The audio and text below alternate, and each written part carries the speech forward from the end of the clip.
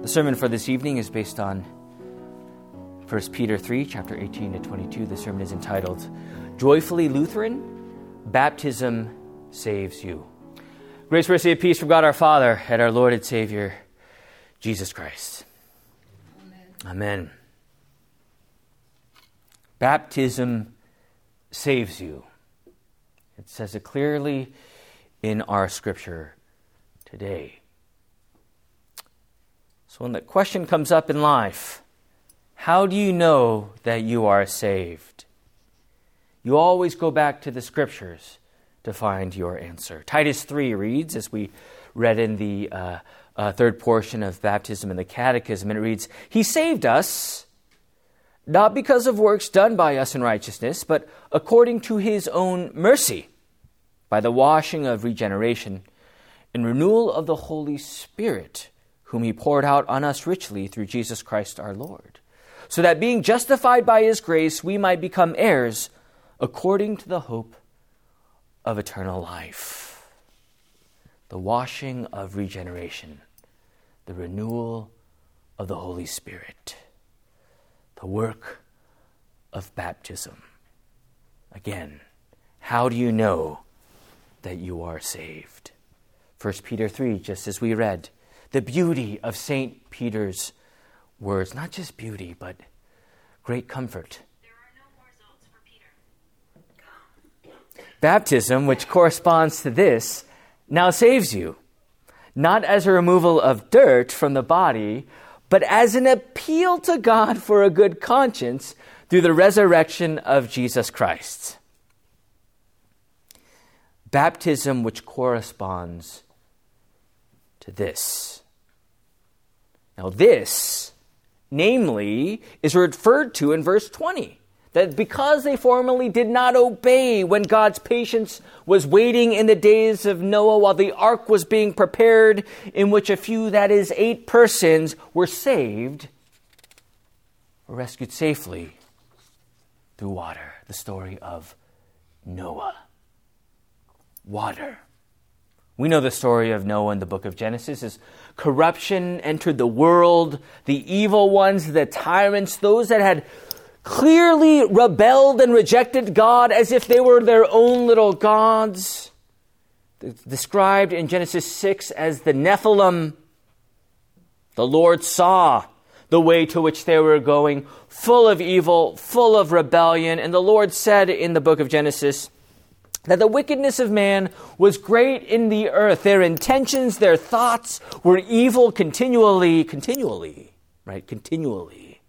persistent. And with great grief, the Lord would blot out man and start over again, all by way of the water. But the Lord also favored Noah there. And He said, I have determined to make an end to all the flesh, for the earth is filled with violence through them. Behold, I will destroy them with all the earth. All the meanwhile, He proceeded to tell Noah to build this ark, 450 feet long, 70 feet wide, and 45 feet high. And Noah, out of faith, did all that the Lord had commanded. And there we see it. The floodgates were released. For 40 days and 40 nights, and along with all the animals, 2 by 2, Noah and his family, 8 in all. It was through that water, that renewal, that rewashing, that regeneration, that they were saved. Yes, many were drowned during that time of the flood. I think Luther writes it best here, and I'm going to read it for you. And he reads, The apostle means to say that what happened when Noah was building the ark also happens today. Just as at that time he, together with 7 others, was saved in the ark which floated on the water. So you too must be saved in baptism. That water drowned everything that had life. Thus, baptism drowns everything that is carnal and natural, and it makes spiritual men. But we take ship in the ark, which represents the Lord Jesus Christ, or the Christian church, or the gospel which Christ preaches, or the body of Christ to which we cling through faith, and we are saved, just as Noah was saved in the ark. See, that's what baptism corresponds to. It's not simply a removal of dirt. Come to think of it, I think when we talk about sin, a lot of times people can see sin as dirt. Maybe it's something we can kind of wash off, or something that we can kind of brush from our shoulders as if we can somehow erase this sin ourselves. And we try to remove that dirt, but what happens? We find ourselves muddied even more. And see, this mud becomes so terrifying to us that even in our conscience, well, we tell ourselves, what can we do? But yes, with this sin, though we deal with a terrified conscience, we try to keep it under wraps. We sweep it under the rug, or we simply ignore or make excuses in hopes of this dirt somehow magically being removed from our lives. But in speaking of sin, we know that it's more than just dirt, right? After all, the sin in the garden, original sin, it's not just a scuff or a mark or something that we in our own power or will can excavate, I know that word excavate, dig out of ourselves. But rather, sin is born within us, a death knell of sorts. And we know what sin brings. We know what we deserve because of our sin. And in that sin, we very well know that we cannot save ourselves from this predicament, that we cannot reconcile ourselves with God in the midst of this separation because of sin. Indeed, we truly fall short. And this is the true peril of the sin condition. There is nothing we can do to save ourselves. How do you know that you are saved, one might ask? And you might say, well, I'm not so bad. I could be worse. I'm sure that I'm good. I think positively, right? I love people. I'm not so bad. We turn on the news. I'm not like them, right? But all we're saying is that my faith is about me and what I do. And if my faith is in myself, well, there is no clear conscience there. There's all but terror. Have I done enough? And that will always be a question mark. Do I measure up? I'm not sure. Do I? How do I know? Well, I guess we'll see, won't we? And without answers, the question marks still exist in many people's lives. How do you know that you are saved? I was speaking with Zoe on the way home from confirmation last night, and I think I told her that, being saved, knowing who you are in this one true faith, it is never about you. It is about what God has given to you. Nothing of your work saves you, but it is given. God gives you His very gift of this gospel, the word and sacrament. I know my daughter always tells me I preach too much in every facet of everything, Bible studies, confirmation, even on the rides home. But I really wanted to emphasize to her that God is the doer. And in faith, we are always the receiver that trusts in what the word gives. That is the life of faith. We didn't pull out a fishing line and lure the Lord and say, come on, God, come to us. We need you. No. We didn't climb the ladder hoping that we have pleased God enough as we go up to Him face to face, wondering if we have measured up. No. We know that's impossible because we are dead because of sin. It's all about what God does. That's where our faith resides. It's God who comes to us. By His mercy, His compassion, His grace, and His love for each and every one of you. He comes for you. He delivers you salvation. He answers the question, how do you know that you are saved?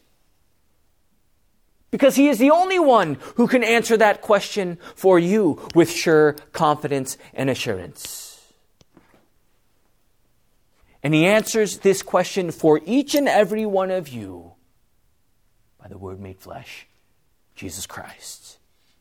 It is Jesus who came and who has accomplished to achieve the work that only the Lamb of God, behold, look, that could ever fulfill for you.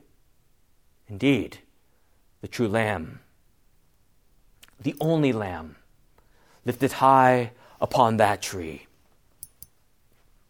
to release you from the death grip of sin and conquer and crush the devil's head, saving you and rescuing you, reconciling you from that separation from God, from bondage, from the pit of eternal misery and condemnation. He came for you only to save you by the way of the crucifixion, with nails in His hands and feet, with a crown of thorns, with the jeering and mocking and whipping. It seems like He was falling to defeat, but rather there He was saving you, washing away your sins, purifying you white as snow. How do you know that you are saved? There Jesus goes to the cross, giving you salvation because through His body and blood shed for you on that cross, your assurance there is given in the empty tomb 3 days later. That's how you know. That is where your faith is. It is in God who acts for you, who is the doer, who fulfills you and your faith as you receive these very gifts of the Lord. But Pastor, I don't know. Sin still assails me. The devil accuses constantly. The assaults are everywhere. It was a spiritual battle. This is a difficult struggle. It sounds good. But wow, I'm facing a lot of problems in my life right now. Yes, that is a reality. But remember and take heart. Through the resurrection, it is Jesus who gives you the comfort and the means of grace. That through all the struggle that we may be facing right now, we go back to the Scripture and see what God promises us in the water and the Word as we live in this baptismal life, that baptism indeed saves. It does. You are saved by the water and Word that covers you. Because we believe that the power of God's Word is true, and whatever God promises, we believe. That is where our faith is. The baptism, yes, as we read in 1 Peter 3, is an appeal to God for a comforted and good conscience. And in Joyfully Lutheran, Harrison writes, "Don't be fooled by the devil's sleight of hand. The appeal to God is not something we do. The appeal is not my action or request to God. The appeal is baptism itself." Right? My conscience is clear because my debt is paid. I am a sinner, to be sure. I shall struggle with sin throughout my Christian life, but I am acquitted. God loves me and accepts me in Jesus in my baptism, Harrison writes. How do you know that you are saved? Because the appeal to God is not what you do, but it is what God has done for you. The debt washed away. The sin and struggle, yes, it is there on the daily basis. But in the midst of the fight, we repent and flee and find great comfort and rest in the mercies of God his promises. The death and resurrection of our Lord. The lavishness of the riches of his grace. Forgiveness of sins, eternal life, and salvation. The water and word of holy baptism, clothed with him, rescued from sin and death and the power of the devil, and with a good and clear conscience, your faith has made you well, because your faith is Christ's. His word, his promise, the gospel, the sacraments given to you and for you. And by his word, as his word says, baptism now saves you. Amen. May the peace of God, which surpasses all understanding, guard your hearts and minds in Christ Jesus. Amen. Amen. Thanks for listening to the midweek sermon from Faith Lutheran Church in Moore Park, California. For more information, visit us on the web at faithmorepark.com.